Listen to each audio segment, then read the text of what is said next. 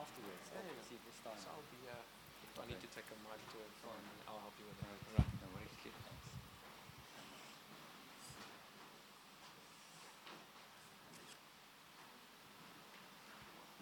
Is this slideshow that one? Right. Excellent. Well, good morning, everybody. It's nice to be here. Thank you, Matthew, for that nice introduction earlier. I mean, with an introduction like that, I can't actually wait to hear myself speak this morning. So, it's a real privilege for us also to be here this morning and to come and minister to you guys concerning the topic of origins from God's Word. Now, every time I do this presentation, I can't help but think back to this little girl. Maybe you've heard of her. One day she went to her mother and she asked her mother, "Mom, where do humans really come from? You know, what is the true origin of humans?" And the mother said, "My child, it's actually very easy to explain. If you go and read in the book of Genesis, it says, in the beginning, God created Adam and Eve, and that's where everybody comes from." And quite happy, she left her mom, went straight to her father in the garage, and she said, "Dad, where do humans come from?" And her father said, "My child, it's actually very easy to explain. If you have a look at what the world's leading scientists have discovered up to now, it's pretty clear that we come from the apes and the monkeys, and over millions of years of evolution, we've actually now changed into human beings." Now, when the little girl heard that, immediately, like in a state of panic, straight back to her mother in the kitchen, and she said, "Mom, I don't understand. Why is it that when I ask you concerning the origin of humans, you say we come from Adam and Eve, but Dad says we come from the apes and the monkeys?" And again, her mother looked at her and she smiled and she said, "Oh, my child, again, very easy to explain. You have to remember, I was referring to my side of the family and your dad was referring to his side." No, that's just to start things off on a lighter note this morning.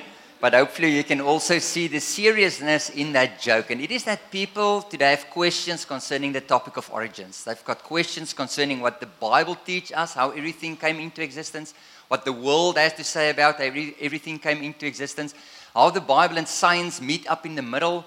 So hopefully by the end of this morning's presentation, you will have a better understanding concerning the topic of origins. And hopefully you will also see that there's a clear, definite connection between the book of Genesis and the gospel message. And that the gospel message actually already starts in the book of Genesis. Now, I've spoken to a lot of Christians over the past 24 years concerning this debate that exists today between, was it the literal 6-day creation account or millions of years of evolution that occurred. And usually, most of those Christians are quick to point out to me that, Peter, this is really not such an important topic for us as Christians, how everything came into existence. It's like a side issue in our faith. Maybe there's some of you thinking that. Because, what's more important for Christians is to focus on Jesus. Put your faith and trust in Jesus. That's the most important part. Now, we don't have a problem with that. We want people to put their faith and trust in Christ. But we want people to trust in Jesus because God's Word is speaking the truth. Literally, from the very first verse in the Bible.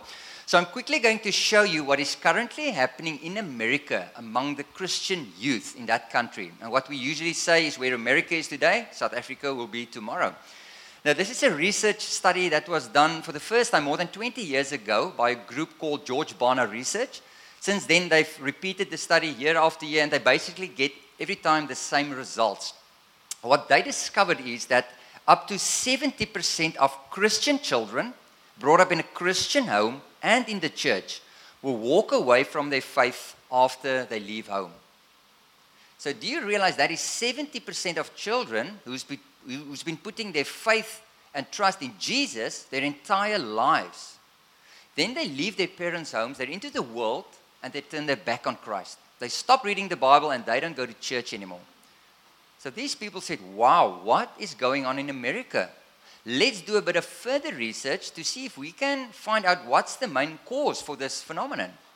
And can you guess what they discovered is currently the number one reason for this phenomenon happening there in America? It's because the kids in America are being taught evolution at school. So to the children, it sounds like as if science has disproven the Bible, where?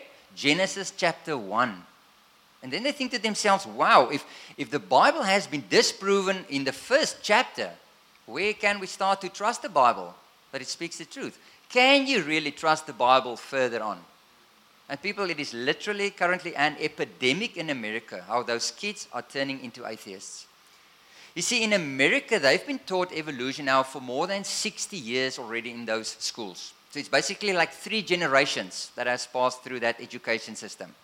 Here in South Africa, we are currently busy with our first generation. It is now exactly 16 years since evolution has been introduced in the high school biology curriculum.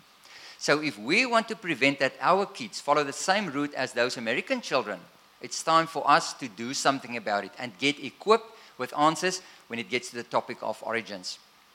And then quickly also, I just quickly want to refer to the word evolution. Now, it's a word that you've all heard over the years, specifically through the secular media. Now, basically at its core, the word evolution means change or change over time.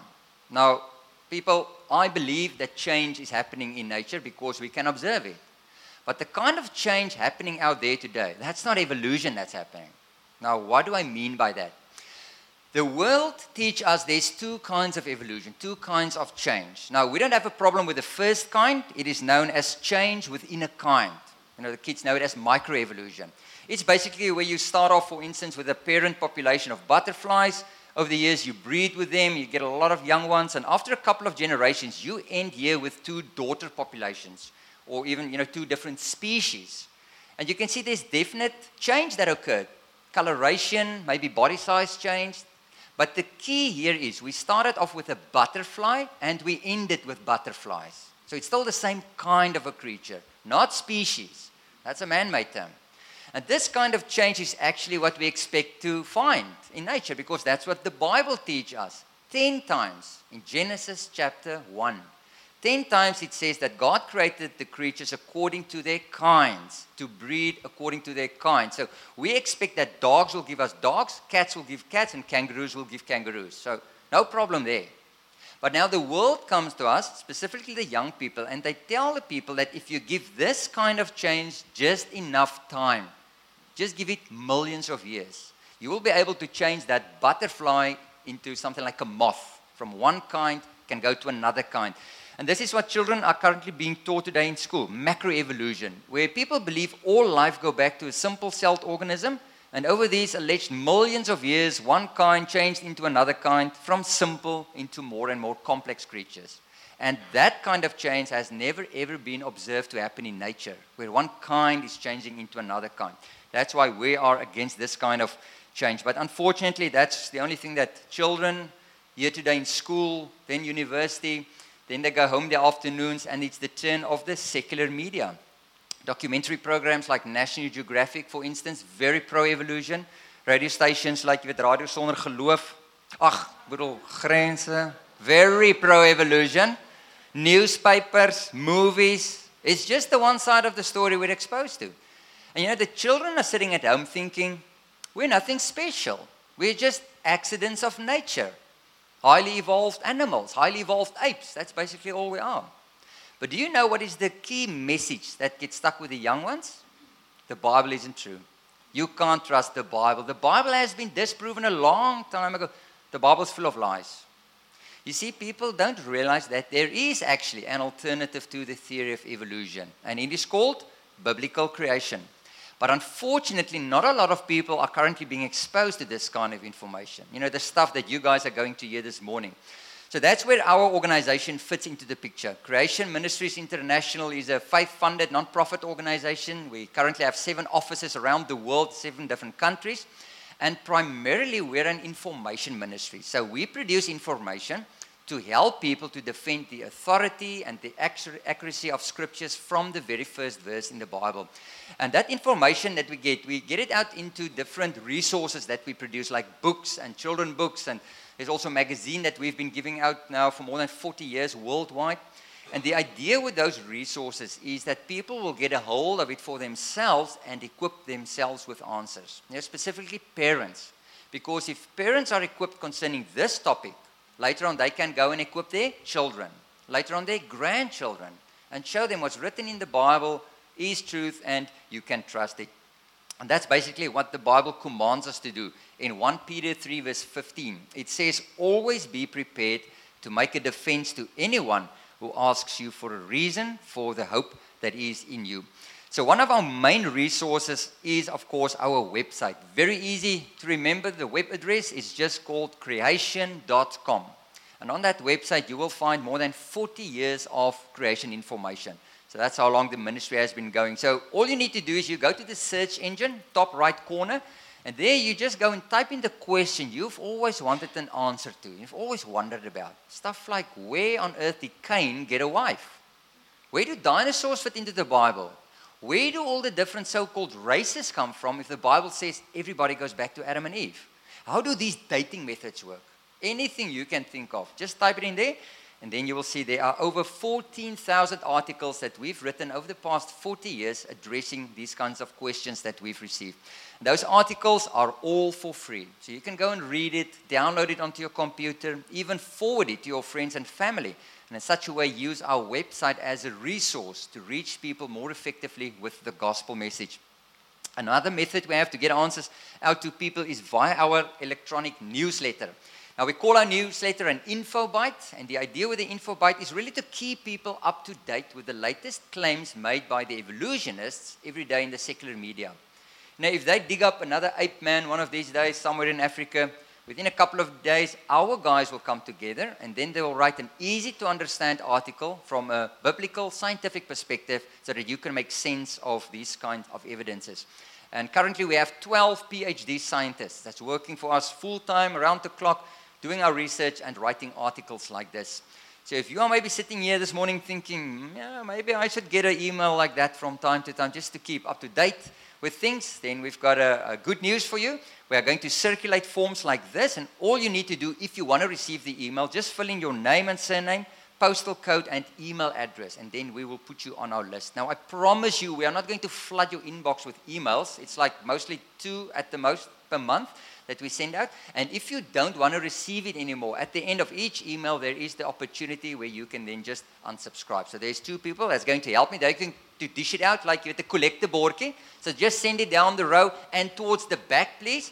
And if the board reads you and you've already signed up, just put it in the row in the middle there, or just indicate to them, because they have to take it in. We are going to use it again at the end of the presentation.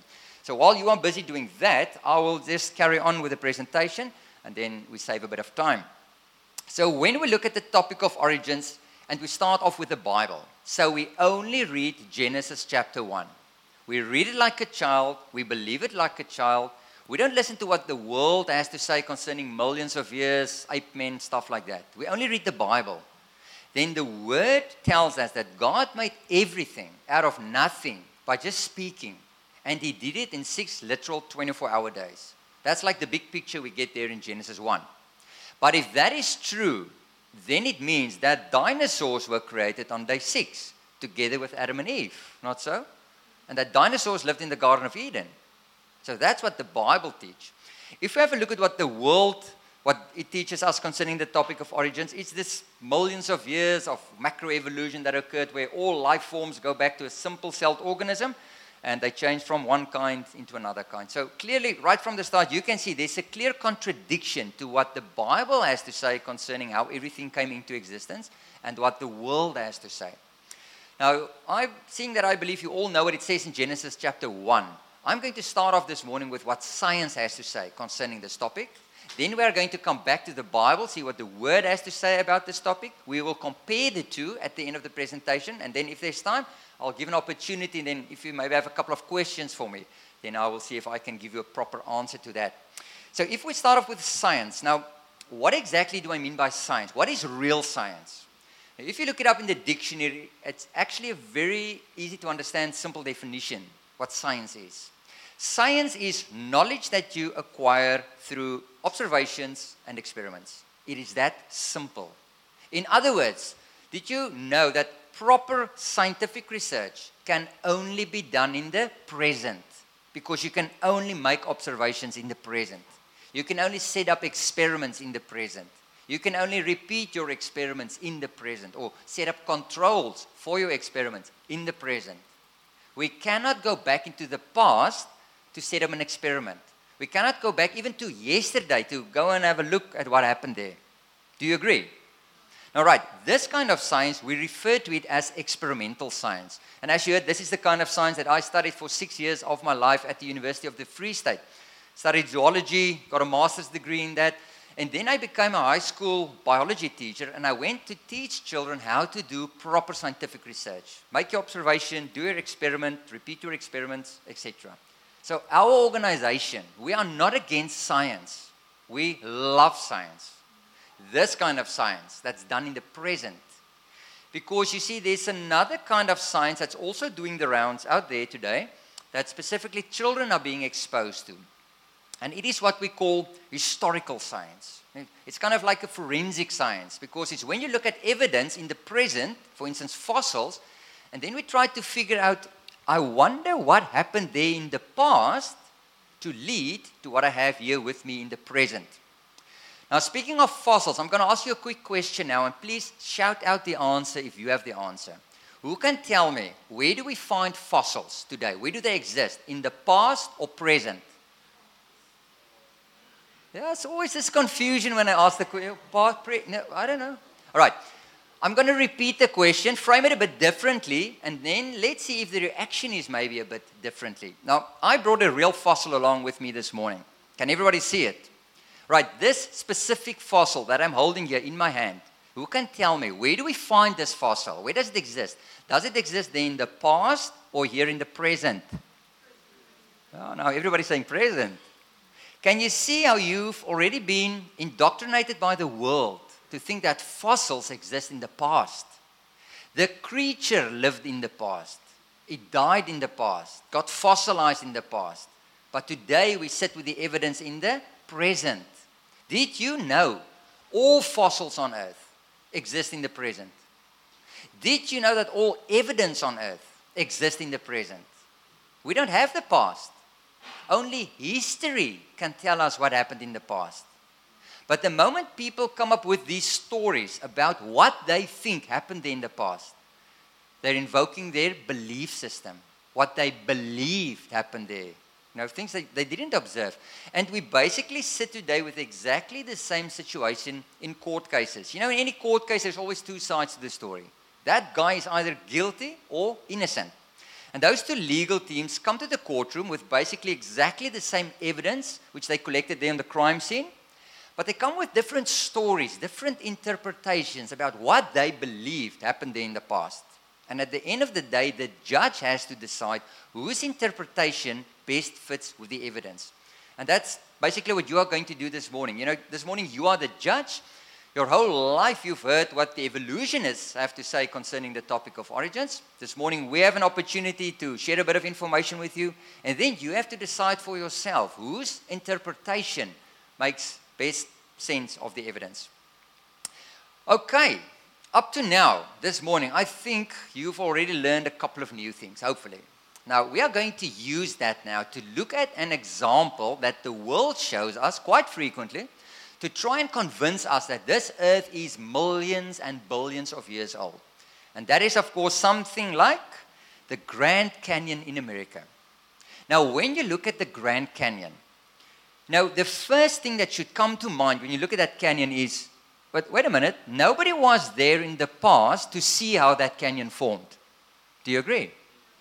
In other words, how that Grand Canyon came into existence has to be interpreted. And it gets interpreted today by what people believed happened in the past. The same is true for those rock layers, how they were formed. You know, there's also an interpretation for that on what people believed happened in the past. Now, the story more or less goes like this. The evolutionists tell us that each one of those fine, thin, sedimentary rock layers in that rock wall was basically laid down over a period of a year or something along those lines. So when they look at these millions of fine rock layers, one on top of another, these people believe that they are looking at millions of years of Earth's history. And that's literally where the idea of millions of years first started. It was towards the end of the 1700s that geologists, for the first time ever, started speaking in terms of millions of years.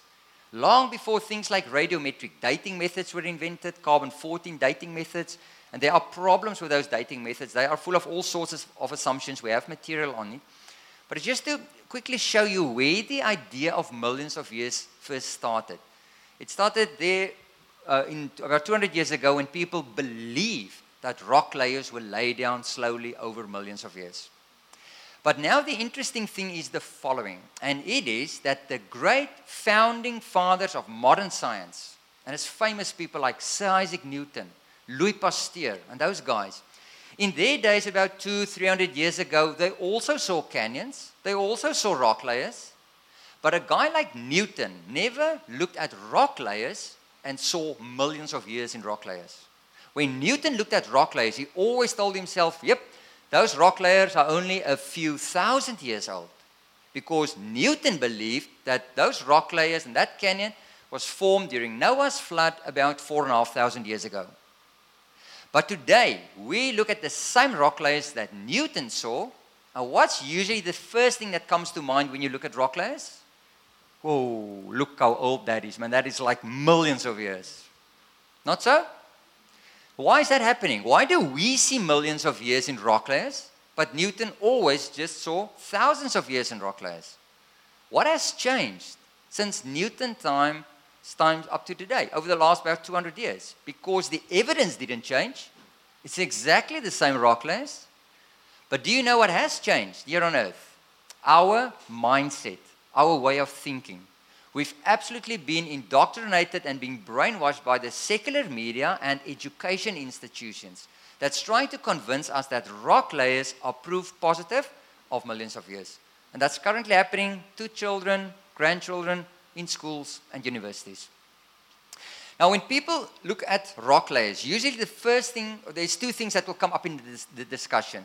The one will be the millions of years, and the second thing, of course, will be fossils, the remains of dead things, because we find these fossils in those rock layers. So let's first have a look at what the world teaches us, how fossils form.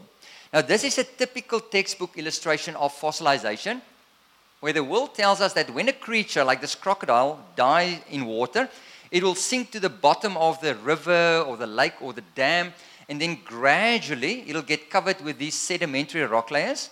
And then the textbook says, over millions of years, look at that word, it says these rock layers will harden. Now tell me, did somebody sit there with a notebook and taking notes for millions of years? What's going on here? Of course not. So how do they know this? And then they say, as time went by means of erosion, wind erosion or water erosion, those upper rock layers will wash away or it gets blown away. That will expose the fossil, and that is how we find the fossils today. Right. Let's again have a look at this explanation, but from a more critical perspective, because what you see here on the screen, is that what we observe happening today in nature? Because what happens to dead things that die in water? Where do they go? Fish, dead fish in a dam. Where do dead fish go? Do they sink to the bottom? Where do they go? They float. Dead things bloat and float. And when things float on the surface of water, they're exposed to scavengers that will start to eat them. And they will start to decompose and rot away, and there will be basically nothing left to get fossilized. Even the bones that sink down to the bottom, there at the bottom are invertebrates like crabs, bacteria. You get worms that only eat bones, that will literally break those bones down to dust. So that is not how you form a fossil at all. If you want to turn a creature into a fossil, for instance, this goldfish, what you need to do with that goldfish is you need to go and bury it rapidly with the right cementing conditions. So in an instance, we go and dump a lot of ground sediment on top of Goldie. There she is, completely covered, not exposed to scavengers that can start to eat her. She's lying there intact as a whole, exposed to a minimum amount of oxygen and bacteria. So the decomposition process will be much slower. And if we have the right conditions in those sediments, the right pressure, temperature, moisture, etc., minerals, you can actually change that creature pretty rapidly into a fossil. And when we go to the fossil record, we actually find evidence that creatures were buried rapidly in the past. Here, for instance, is one of a fossilized fish. Tail is on the left, head is on the right, but look at its mouth. It is busy swallowing a smaller fish. So that guy, got buried during his lunch break. That's how quickly it happened. Here's another one. This is of a female ichthyosaur. Now, it's like a reptilian dolphin. They're extinct today. Head is on the left, tail is on the right. And we know that is a female. Why? Because she's busy giving birth to a young one. And the other young ones got fossilized on her inside. In other words, during the labor process, she got buried. So that's pretty rapid, won't you say? But you see, we are not only being taught by the world today that it takes millions of years for these things to form. We're also being told by the world that things like fossils are millions of years old. But again, when we go to the fossil record today and we do proper scientific research, we actually find evidence that even dinosaur fossils are relatively young. In 2005, Dr. Mary Schweitzer got the shock of her life when she discovered soft tissue in a dinosaur fossil. Now, she's an American paleontologist, and they dug up a T-Rex in Montana, America. With the transportation process back to the laboratory, they had to break the upper two leg bones of the dinosaur, but it was just too big and too heavy to fit into the helicopter. So they broke it in half, flew that skeleton out bit by bit, and then the idea was back in the laboratory to just go and glue those leg bones back together again. But before they did that, they said to each other, you know what? Nowhere in the world are people going around breaking open dinosaur fossils to see what they look like on the inside. Because, dinosaur fossils are just too valuable to break. So here we have this unique opportunity to first go and have a look at what this thing looks like on the inside. So they grabbed their microscopes, they had a look there on the inside, and then they came across stuff that looked like sinews, blood vessels, blood cells. And Dr. Schweitzer said those things were still flexible and resilient, and when you stretch it out, it returned to its original shape.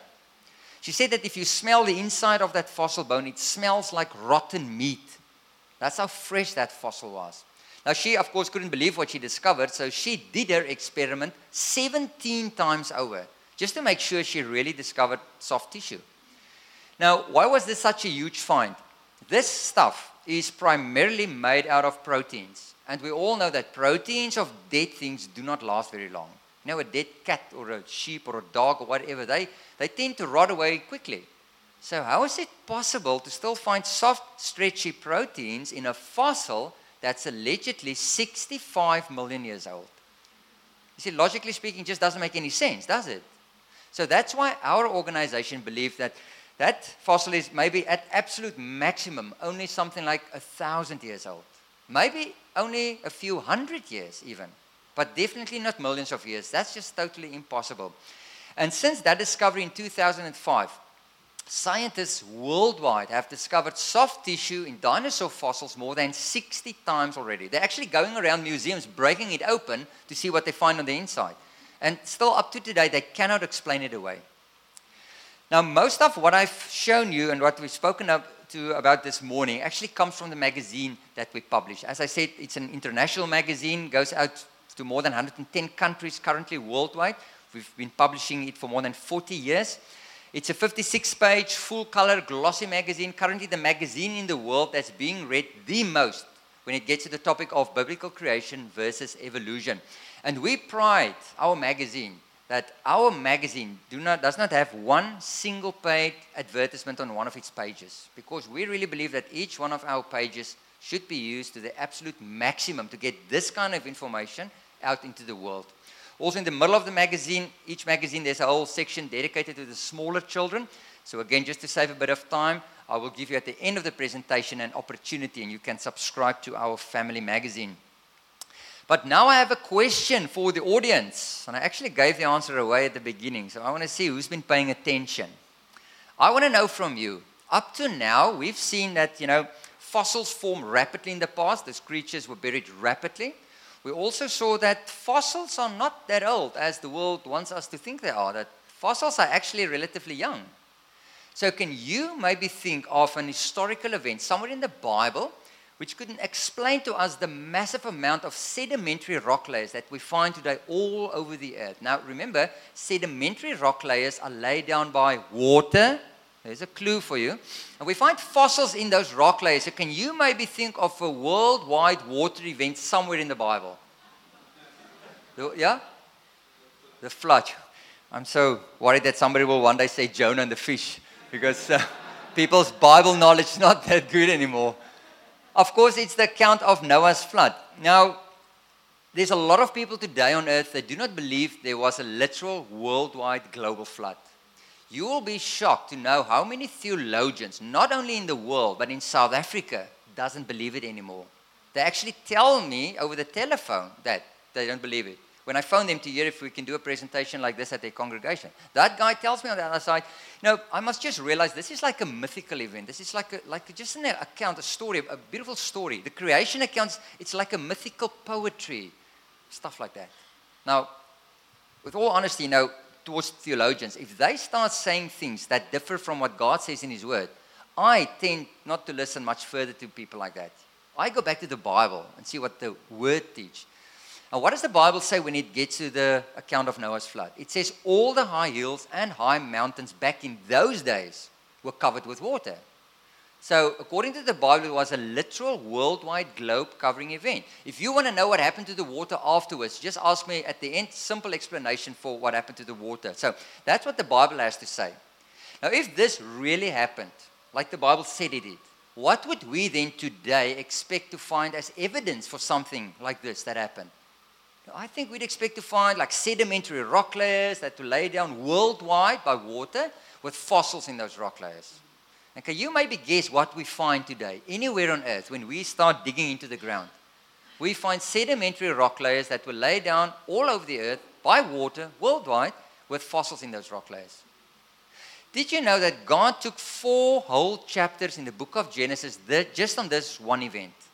And I think if God takes 4 chapters in the Bible on any event, I think He thinks it's pretty important stuff. And I think He wants to communicate it to us that, we should pay a bit more attention to what the Bible says there. But what's usually the first thing that comes to your mind when you look at a fossil? What do you think of usually, the first thing? Millions of years. Now, this is the evidence of millions of years. Not so? Because again, that's how we've been trained by the world to think. But that's not what should happen at all. The next time when you look at a fossil, any fossil, because we believe the vast majority of them were laid down with Noah's flood, this one probably also. So when you look at a fossil the next time, do you know what should come to mind? You should look at that fossil and then say to yourself, wow, this fossil is the evidence of God's judgment on sin. Rock layers is the evidence of God's judgment on sin. Because this is what happened 4,500 years ago when man was so rebellious against God that He wiped them off the face of the earth. Saved 8 people together with those animals. Started over.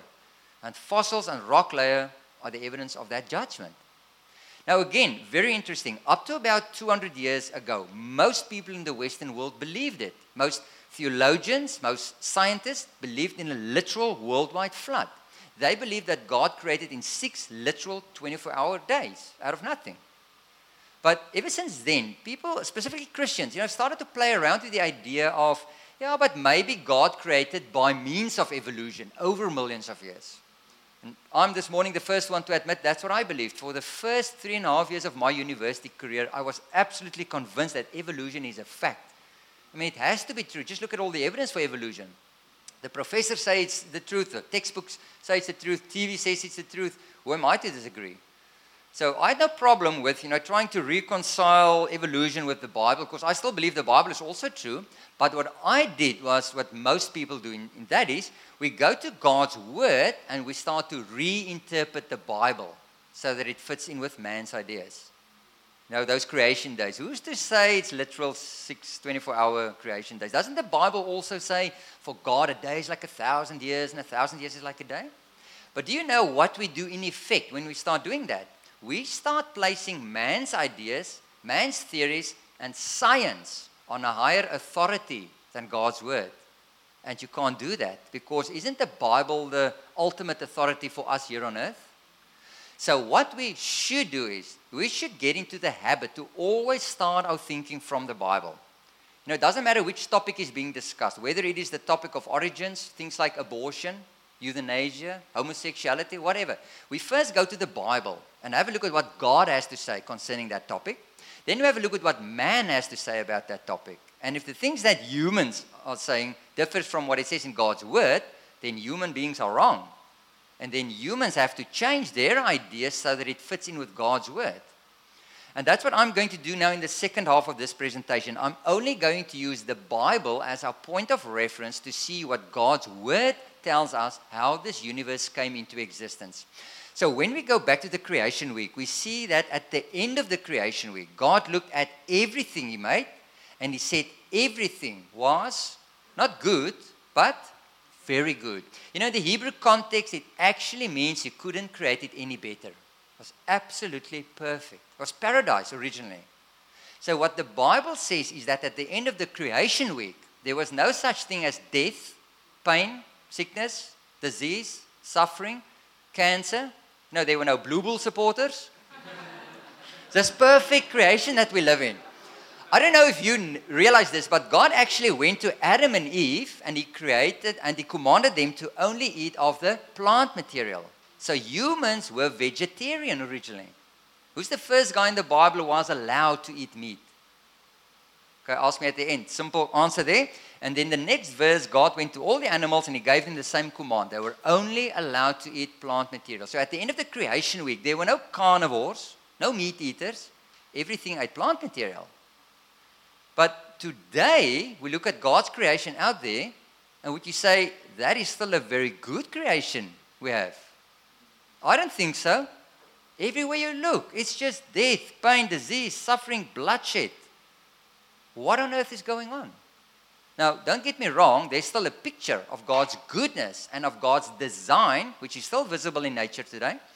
But it's been marked by all these terrible things we see all around us every day. So again, let's start our thinking from the Bible to see if we can get to a logical answer to why the world is currently in the state that it is. Can you think of an historical event somewhere in the Bible that could explain to us about what happened to that perfect good creation that God gave us originally and then changed it to the one that we're stuck with today? Anybody? The fall. When they ate of the fruit, God told Adam, "Cursed is the ground because of you." So today, we live in a cursed, broken, fallen world. That's not how God gave it to us. That's not how we ever wanted things to turn out. We humans brought this mess upon ourselves. And God actually warned us in the previous chapter of Genesis what will happen if we eat of that fruit. He told Adam, "For the day that you eat of it, you shall surely die." Now, again, in the Hebrew context, it doesn't mean he would have dropped dead on that specific day. It means, Adam, from the day that you eat of that fruit, you will start to die. And you will carry on dying until you are eventually completely, totally dead. In other words, Adam and Eve and all the living creatures started to age from that day forth. Everything was originally created to live forever. There was no death. And that's what's busy happening to all of us. We're all busy aging. We're all busy dying because of the event that happened there in the garden. And also, this is not just a spiritual event that occurred there in the garden, a spiritual death. This was a literal death that happened. Because we all know that verse in Genesis 3 where God told Adam, "I created you from dust, and to dust again you shall return." You know, then in the New Testament, Paul comes along, and then he confirms to us this historical event that happened in the garden. He writes in Romans 5 verse 12, "Therefore, just as sin came into the world through one man, and death through sin." That's the origin of physical death. It comes from sin. Physical death is the evidence that God is serious about sin. The Bible never separates the two. Throughout the whole Bible, always it's sin and death, sin and death, sin and death. But it wasn't only man that got cursed on that fateful day. It was actually God's whole creation. The universe got cursed. Paul writes in Romans 8 verse 22, "For we know that the whole creation has been groaning together in the pains of childbirth until now." And those childbirth pains, we can feel it every day of our lives. This is a broken, fallen, cursed world that we are currently living in. So what the Bible teaches us concerning how this universe came into existence is the following. It says that at the beginning, there was no such thing as death, pain, disease, suffering, bloodshed, cancer, none of that. But then we humans arrived on the scene. We rebelled against God. Sin came into creation for the very first time. And what's the consequence of sin? Death, pain, disease, suffering, bloodshed, and all those terrible things that we brought upon ourselves. And according to the Bible's genealogies, this event occurred only a few thousand years ago. that physical death and sin came into this creation for the very first time. But this is, of course, directly contradictory to what children are currently being taught in school today. Because what are they being taught? Evolution. And what does the theory of evolution say? For millions of years, there's always been death, pain, disease, suffering, and bloodshed in this creation. I mean, you need those things if you want to develop from simple creatures to more and more complex organisms. But just think for yourself, if this is true, if evolution is true, then it means there was physical death in this creation before Adam was created. Not so? There was physical death in this creation before sin came into the world. And that's directly contradictory to what we just read there in the book of Romans. And then again, further on in the New Testament, again, Paul comes along and then he explains to us how we can actually only make sense of Christ's death on the cross in the light of a literal creation account. He writes in 1 Corinthians 15, "For as by a man came death, by a man has come also the resurrection of the dead. For as in Adam all die, so also in Christ shall all be made alive." And again, not just the spiritual death that it refers to here, but a physical death. Because just think of it, then Jesus only had to come and die spiritually for us and be raised spiritually from the grave. But we know it's a physical death and a physical resurrection he went through. And then a couple of verses further, Paul says that the first man, Adam, became a living being, and then the last Adam, referring here to Jesus Christ, became a life-giving spirit. So here we have the two Adams. There's the first one in the garden a couple of thousand years ago. There's the tree in the garden. And then about 4,000 years later, Jesus Christ, the last Adam. Not the second one, the last Adam. And once again, look at this. The tree on which he hung. The cross. And my question to you this morning is, which one of those two Adams do you think is non-essential to the gospel message? And hopefully you've been able to make the connection this morning that you need both those Adams to make sense of the gospel message. Look at this. If there wasn't a literal good creation originally with a literal garden and a literal tree and a literal snake and a literal Adam and Eve who literally rebelled against God, if that didn't literally happen, why on earth did Jesus then die literally on a cross? What is the meaning of the last Adam if there wasn't a literal first Adam? Can you see the connection? You see, Jesus' actions in history only make sense in the light of a literal first Adam's actions in history. Now, what we as an organization is not saying, we are not saying that, if people don't believe in a literal creation account, they can't go to heaven. That's not what we are saying, because we believe it's through faith alone, in Christ alone, that we are saved by grace. But what we are saying is that there's a definite connection between a literal creation account and the gospel message. And unfortunately, there are millions of Christians today that's not making that connection. Unfortunately, the world is making that connection. The atheists, secular humanists, they're aware of the connection between a literal creation account and the gospel message. And the world out there today knows the most effective way to attack and destroy Christianity today is to do what? It's not to attack Jesus Christ in the New Testament. No, the world knows that. They leave him alone. Guess which part of the Bible is currently being attacked the most by the world? It's the first few opening chapters of the Bible, specifically Genesis 1 to 11. Do you know why that is happening? It's because the world knows if it can sow doubt in people's minds concerning what the Bible teaches there, those people will doubt everything else they read further on in the Bible. And I've proven that to you at the beginning. For the past 60 years, it's been working brilliantly in America. The children in America do not believe in a literal creation account anymore. That's why when they reach the New Testament with all those miracles, they tell each other, you know what?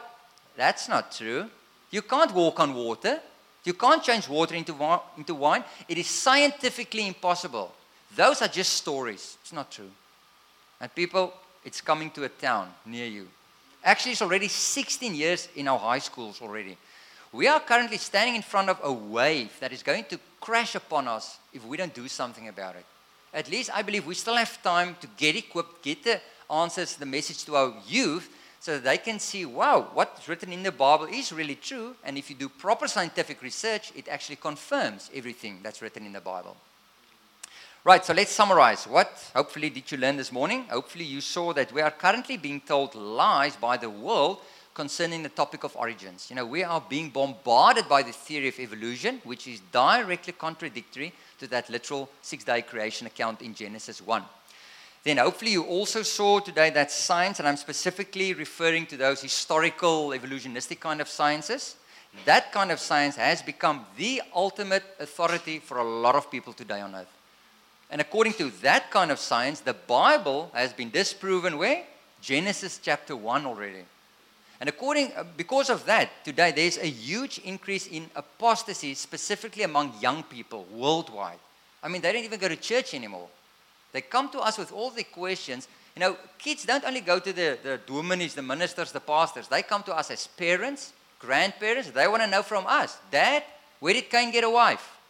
Mom, where do all the different races come from? Granddad, where do dinosaurs fit into the Bible?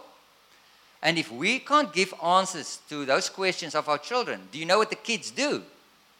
Google. They're into the world. Why? Because kids are made by God to wanting to have answers to their questions. And if we don't give them answers, they're going to look for answers somewhere else. And the world is more than willing to give them answers, and the world will feed them with all the wrong information. And that's currently where the world is busy losing the youth. Hopefully you guys saw this morning that there are answers. There is an alternative for the theory of evolution, and it is biblical creation. But as I said in the beginning, again, unfortunately, not a lot of people are currently being exposed to this kind of information. And those 4 points led to the last one, and it is that the Bible got disconnected from reality for a lot of people today, specifically the book of Genesis. The world doesn't look at Genesis and see it as an historical document anymore. Now, of all 66 books in the Bible, can you maybe guess which Bible book is currently being attacked the most by the world? It's Genesis. Why? It's the first chapter in the Bible. That is our foundation. Everything else follows after Genesis, Exodus, Leviticus. We build our whole Christian structure on this foundation of Genesis. And what happens to any building if you rip out the foundation? It tumbles. And even the psalmist knew this a couple of thousand years ago when he said, if the foundations are destroyed, what can the righteous do? So you see, ladies and gentlemen, Christians don't realize how important the book of Genesis is to the rest of our Christian faith. Because if we can't trust the Bible there, where can we start to trust the Bible? And that's basically the words that Jesus told Nicodemus that evening he came to him in John 3.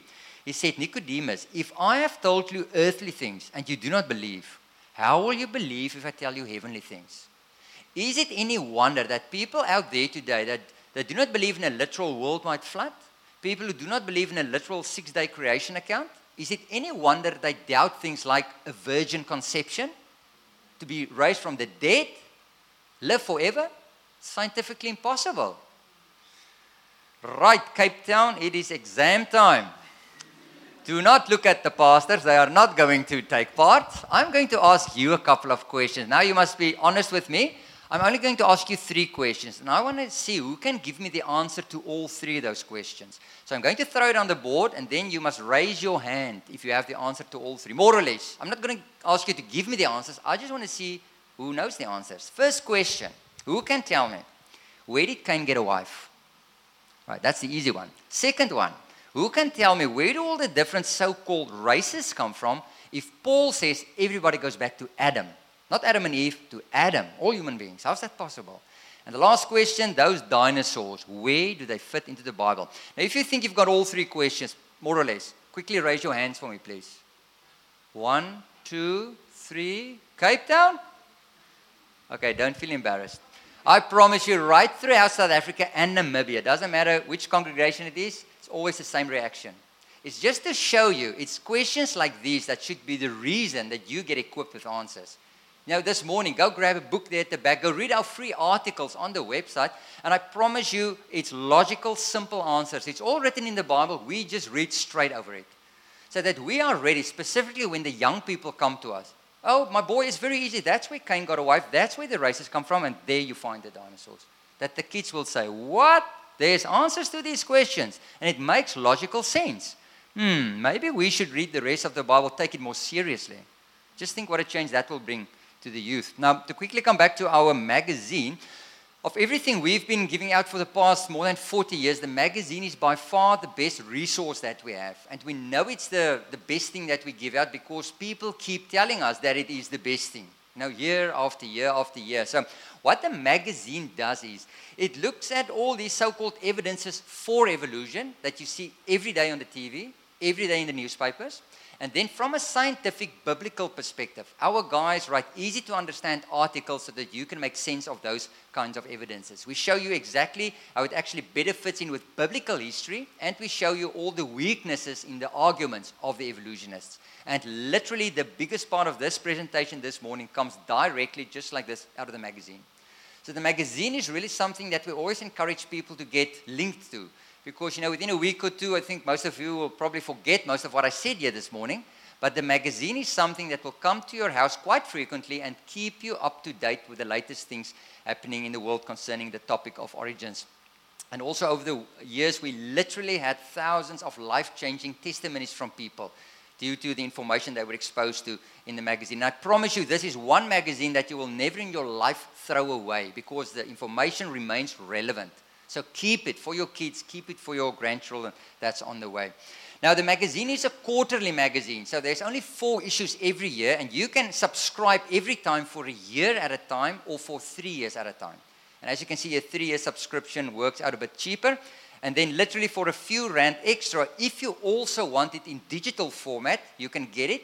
And then you will be able to download it onto 5 different electronic devices. So not only your devices, but your children's devices or your friends, families, you can subscribe for them for free every time for a year or for 3 years at a time. Now you can also subscribe via our website at creation.com. But if you do that, you are going to miss out on a couple of free things. Now the other day I did a talk in Paarl. And when the herd was coming to Cape Town, the one guy came to me and he said, "Yeah, Peter, you are not going to believe him, but the Cape Townians are crazy about stuff that's for free." Now, I don't know if that is true, but if it is true, you're at the right spot today. Because if you subscribe for 1 year this morning, I will give you a free backdated magazine already this morning. And then if you subscribe for 3 years, you will also get 2 DVDs for free. This one is called Is Creation a Secondary Issue? And then the guy says, no, it's all about Jesus. It's by an Australian theologian, Dr. Martin Williams. And the second DVD is called Creation, Not Confusion. And as you can see, it is a 2-part DVD. Now, the problem with South African, the postal service, is that it's not working. I don't know if it's working in Cape Town, but throughout South Africa, nobody wants to subscribe because they tell us we're not going to receive the magazine. So we have this option. If you don't want to take the chance to order the physical magazine, you can only subscribe digitally this morning. So that works out half price, but you're not going to get a free gift this morning because this coming week, the office will already send you the latest Creation magazine issue electronically. But what I do have is a lot of old magazines that I brought along with me. We sell it in packs of 10 at discount prices because people want the digital one, but they also want something physical to hold in their hand. So that option is also available. The form that we're going to circulate looks like this, and all you need to do is just indicate to me your option. This guy, for instance, wants the 3-year physical, snail mail magazine, plus the 3-year digital option. So you just tick it off on the left, tick it off on the right, fill in your information, where we should send it to you, if you want it, snail mail, telephone number, email address, and then you will see it's little tear-off strips. So you have to tear that thing off this morning and bring it to me, please, this morning. Some of them, it struggles to get them off, but just fold it, it'll come loose. And then please bring that to me at the back, and then you can come and pay and get your free gifts. Now, if you only want it digital, do not write a postal address for me. There where it says address, just write there 1 year digital or 3 years digital. And then your email address, of course, and then I will sort you out at the back. I do have a card machine at the back for payment, and even our banking details I brought along on form. So if you want to take any of those books this morning, you're more than welcome to do it. I will give you our banking details, but then you must just promise to make the payment during the coming week. Right, so you can again circulate those forms as earlier, just down the rows to the back, please, while you are filling it in. I'm just quickly going to show you 1 or 2 things that you can expect to find in the magazine that's been published over the years. A lot of people tell us, okay, but if you say the earth is young, how is it possible that these rock layers could have formed rapidly? I mean, doesn't it take like millions of years for those things to be laid down? And then we tell people, no, if conditions are good, you can actually form things like that pretty rapidly. Up to that yellow line, it's about 8 meters from where this person is standing. And those 8 meters high sedimentary rock layers were deposited within 3 hours. 8 meters high. How do we know that? We actually observed it happening. Mount St. Helens, a volcano, North America, that erupted in the 1980s. About a week before the eruption, there was a pyroclastic flow, which is basically hot gas and dust particles that got blown out of that mountain at 160 kilometers per hour. And within 3 hours, those dust particles settled down on that floodplain, and it formed 8 meters high. And in the months after that, there were more of these pyroclastic eruptions, and there were areas where in total, they were laid down 200 meters high within a couple of months. So if conditions are good, you can form things like this pretty rapidly. Something else that can form pretty rapidly are canyons. They refer to it as the Little Grand Canyon. It's 1/40th scale model of the real Grand Canyon. It also formed at Mount St. Helens. That canyon there is 40 meters deep, 40. And the canyon on that picture is 1 day old. Now, what happened there? The world teaches us that the river down at a canyon, gradually over these millions of years, it carves that canyon out, one sand grain at a time, slowly, deeper and deeper. So the deeper the canyon is, the older the canyon is. But what happened there was, again at Mount St. Helens, one day high up on the mountain, there was a massive mudslide. Those water and mud rushed down the mountain. It ripped that canyon open, 40 meters deep. By the evening, they took this picture with that little river running there at the bottom. So you see, there's 2 ways you can look at canyon formation. You can say, all right, what do I need? I need a little bit of water and lots of time. Or you can say, no, I need a lot of water and a little bit of time. And you will basically have the same end result. Then also over the years, literally thousands of man-made articles that we discovered that turned into solid rock. This was a soft hat that a miner forgot in a mine, Australia, Tasmania. For 50 years, the mine was closed. When they went back into the mine after 50 years, they saw this hat lying in the mine water. When they picked it up, they realized it turned into a solid rock hat within 50 years as it absorbed the minerals out of the water. This is a fossilized bag of flour. That's just the flour that remained. The bag rotted away. And before it rotted away, it made such a good imprint that the bag had a stitching pattern right around it, and it made an imprint right around that fossil. They found it in an abandoned mill in America. And then finally, at the back at the table, you will see there's a couple of books and things lying there. That's literally just our core resources that I always bring along with me. There's much more on the website, creation.com, where you can order it there online. Our office is in Durbanville, so you can either go and pick it up there, or we will send it to you by means of courier, so you will definitely get hold of it. So if you get there to the table and you're thinking, man, there's so many good stuff here, what is the best? Undoubtedly the Red Book. There's a whole stack of it. I've got more in the boxes underneath the table. 60 of the most asked questions that we've received over the past 40 years worldwide is answered in that one book. Where did Cain get a wife? Where did the races come from? Where do dinosaurs fit into the Bible? How did these radiometric dating methods work? And how did Noah get all the animals on the ark? What happened to the water after the flood? Where did God come from? Number one question children are asking us. Who made God? Such an easy answer to that. Next to it, you will see there's a pile of blue books. Now, this is, in fact, our most popular creation book of all times. It was written by our head scientist a couple of years ago, and he looked at all these so-called evidences for evolution. Like the missing links, which are still missing, so-called whale evolution that happened, so-called human evolution, and one by one he shows you the weaknesses in those evolutionist arguments. And what I love about the Blue Book, it's the stuff that's currently being taught in grade 12 biology and first year BSc at university. So if you maybe some stage have children or think your kids are going to become doctors or whatever, that kind of direction, please then just get the Blue Book for them so that they don't go to university and go and lose their faith there. Now, if you're thinking, man, I should grab the Red Book and the Blue Book this morning, then I've got some great news for you. Because then you will get, a free DVD. Now, I must say, if there's Afrikaans people, you can get this talk that I did here. You can download it then for free from our website. So just ask me if you want the English one or the Afrikaans one.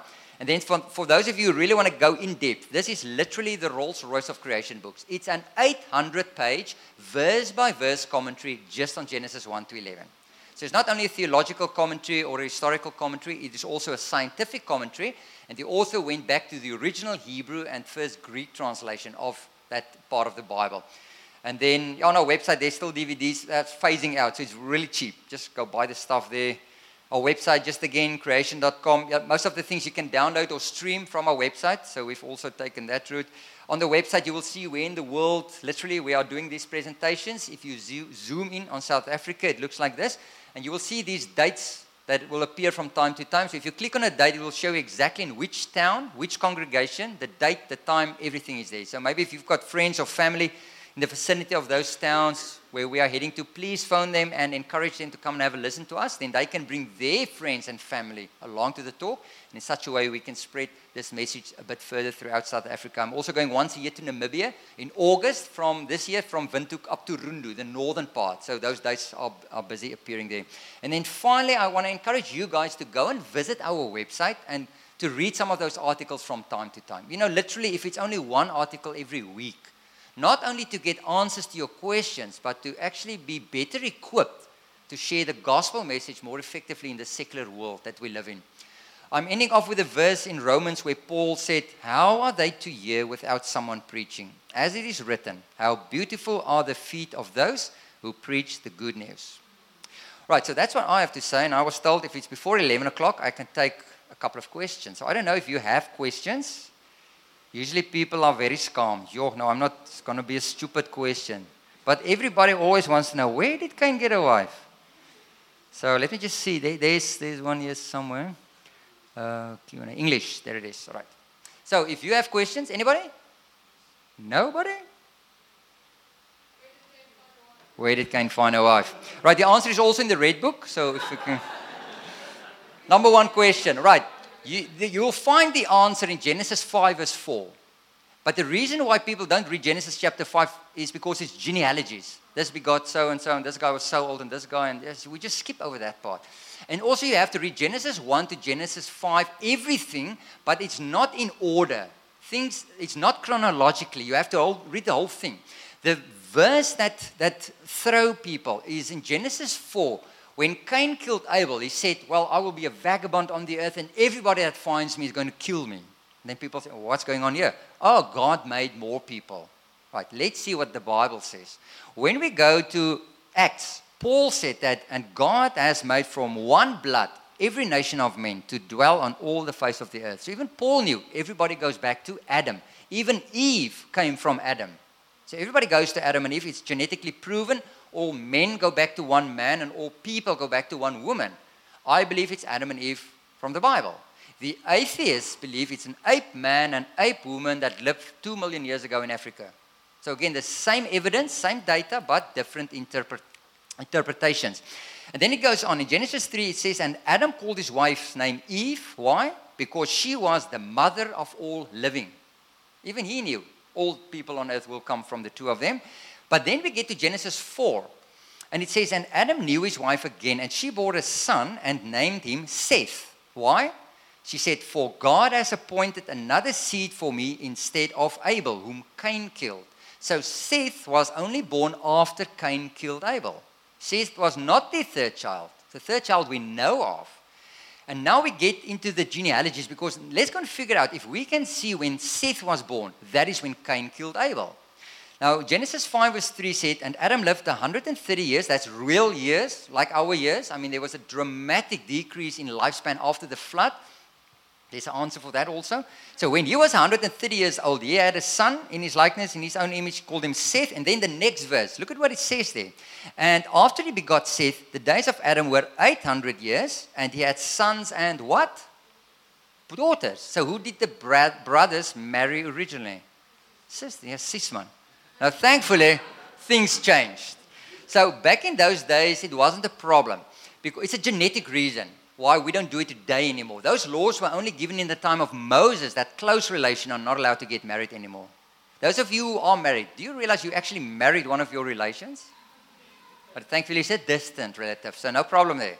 Now, Abram was married to Sarah, his half-sister. No indication that it was either sin or that Isaac was born with deformities. Because that's the reason. Originally, Adam and Eve had no mutations. That's mistakes in your gene code. No mutations, perfect.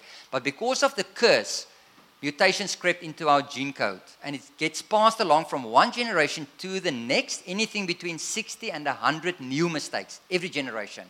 Currently, that's what we are observing in the laboratory. So by the time they reached Moses, God knew, these mutations are really bad. Close relationships, rather stay away from each other. And then we have to go back to Genesis 4. And now it says when he got his curse, his punishment from God, he said, I shall be a fugitive and a vagabond on the earth. And it will happen that anyone who finds me will kill me. Who was the people he was referring to? His brothers and sisters. They were out on revenge. You killed one of our brothers. Now we're going to get you. So Cain and Abel were definitely the first two children. Then Adam and Eve had lots of other children for 130 years. After 130 years, only then did Cain kill Abel. The next child that was born was a boy. She called him Seth. And then it says Cain took himself a wife and he moved to the land Nod. So he probably married one of his sisters. Does it make sense? Of course it does. Next question. Who? Say? Who's the first guy in the Bible who was allowed to eat meat? Who knows? It was Noah. When he got off the ark, what did God tell Noah? He said, the fear and the dread of you will now be in all the animals. Everything that moves from now on will be food for you. As I gave you the plants, you are allowed to eat them. And then, of course, he built an altar, made sacrifices there, and that's, of course, the official date of Braaidag. Started right there. Best command in the Bible. Now you can eat meat. So it was literally for 1,656 years they were not allowed to eat meat. Only plant material. So it is fine today. You are allowed to eat meat. Right. Next question. Nobody? Yes, there's a hand. Say again. Oh, wait. No.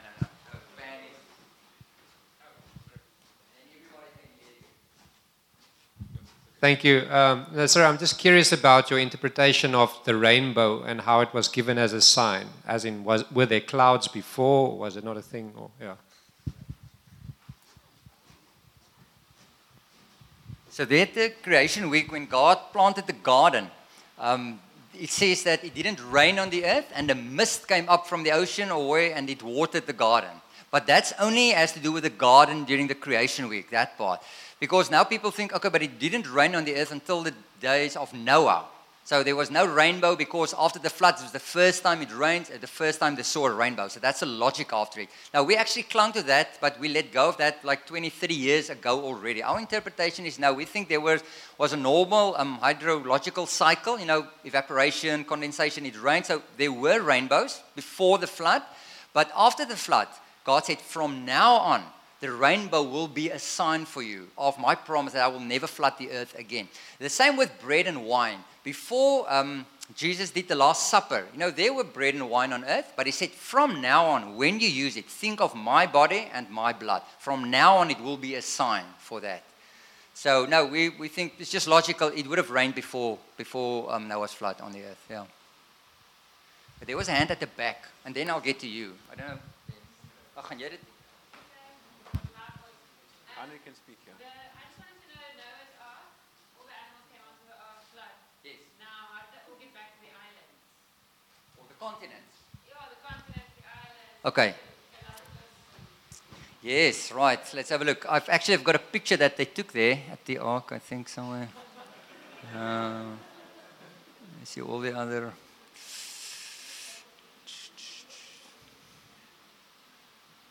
Oh, there it is. It has to do with an ice age. So let's answer that question then also. All right. The primary source of the rain with the flood. What was the primary source of water for the flood? It's not 40 days and 40 nights of rain. No. What does the Bible say? Look at it. The first part of that says that in the 600th year of Noah's life, all the fountains of the great deep were broken up. And then it says it rained for 40 days and 40 nights. So that was the primary source of water. It came from underneath the earth. And then the Bible says after 150 days, God closed those fountains. So after 5 months, the water rose for 5 months continuously. And only after that, he closed it. 2 months later, the ark stranded on Ararat. And 5 months later, they were allowed to get off. So they were on the ark for a year and 10 days. When I asked the question, how long were they on the ark? 40 days and 40 nights. No, it rained for 40 days and 40 nights. They were in the ark for more than a year. So now it works like this. There's a psalm, this one, that refers to the creation week, but we think the same kind of mechanism that God used after the flood, where it says that when God on day 3, there was only water on the earth, and then on day 3, it said he gathered the waters together at one spot, and the land came forth. So we believe there was one continental shelf. We don't have a problem with that. And this is probably how we did it. In Psalms, it says that the mountains rose, the valley sank down to a place which you appointed for them. So with the creation, day 3, God rose the continents, and the mountains were together in one spot. And we think he used the same mechanism after the flood.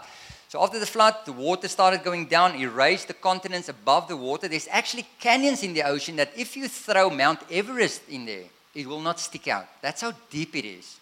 They actually did the calculations. Our guys, if you take the earth, you take all the water and you put it somewhere there in the sky, and you flatten the earth, all the continents, like a ping pong ball, tafel tennis balletjie, smooth, round, and you put all of that water that's on the surface today back on that earth, you will have an ocean worldwide that's 2.7 kilometers deep.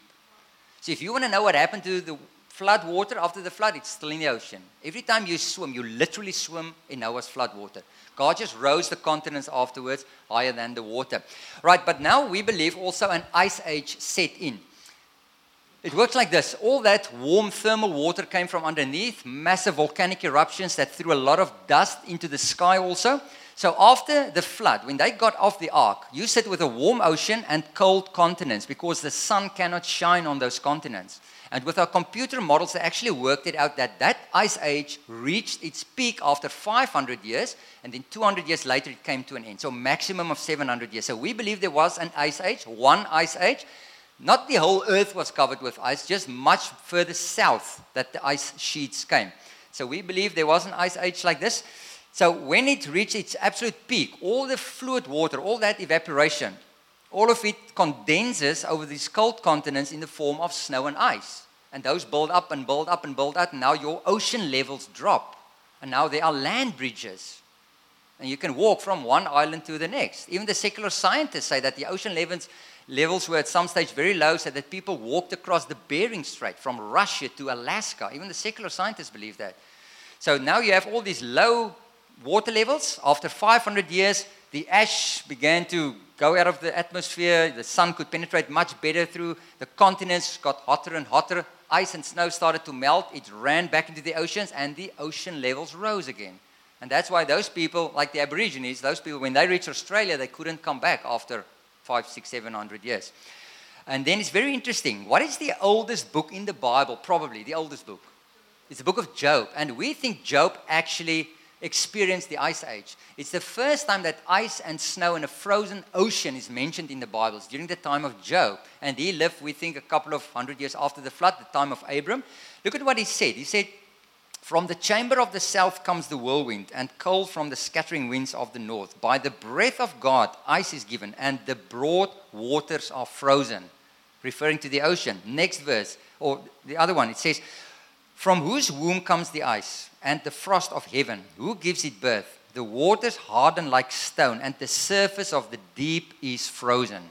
So we think he actually observed the ice age back in his day. So that's just the answer there. It's in the Red Book as well. The whole thing of continental drift. They actually let go of that model. It's not the best model today on Earth. The one that they're currently using is catastrophic plate tectonics. It was set forth by one of our guys. He used supercomputers to come up with this model, and he used the flood as the mechanism which triggered that one continental shelf to break apart with all this volcanic eruption and underwater fountains that squirted out. And according to his model, within the year of the flood, very quickly did those continents move into their current position. So they are still moving today, but very little. But that's nothing to do, like they've been for 200 million years, they've been moving at that same rate. You can't say that, because that's what people do. They measure the current rate, they measure the distance, they divide the two into each other and say, well, 200 million years ago, Africa split from South America. That's terrible science, brilliant mathematics. But were you sitting there for 200 million years taking notes and measurements? That's not science, that's just pure speculation. So that's basically the answer there. Right, it's 11 o'clock. No further questions. You must buy the Red Book. Thank you so much, Peter. Maybe could you comment in 1 minute? I think this will also be very valuable. We've got a lot of teachers in our congregation and possibly some children in high school. And you are a high school biology... I used to be one. Used to be. Now I'm a homeschooler. Okay.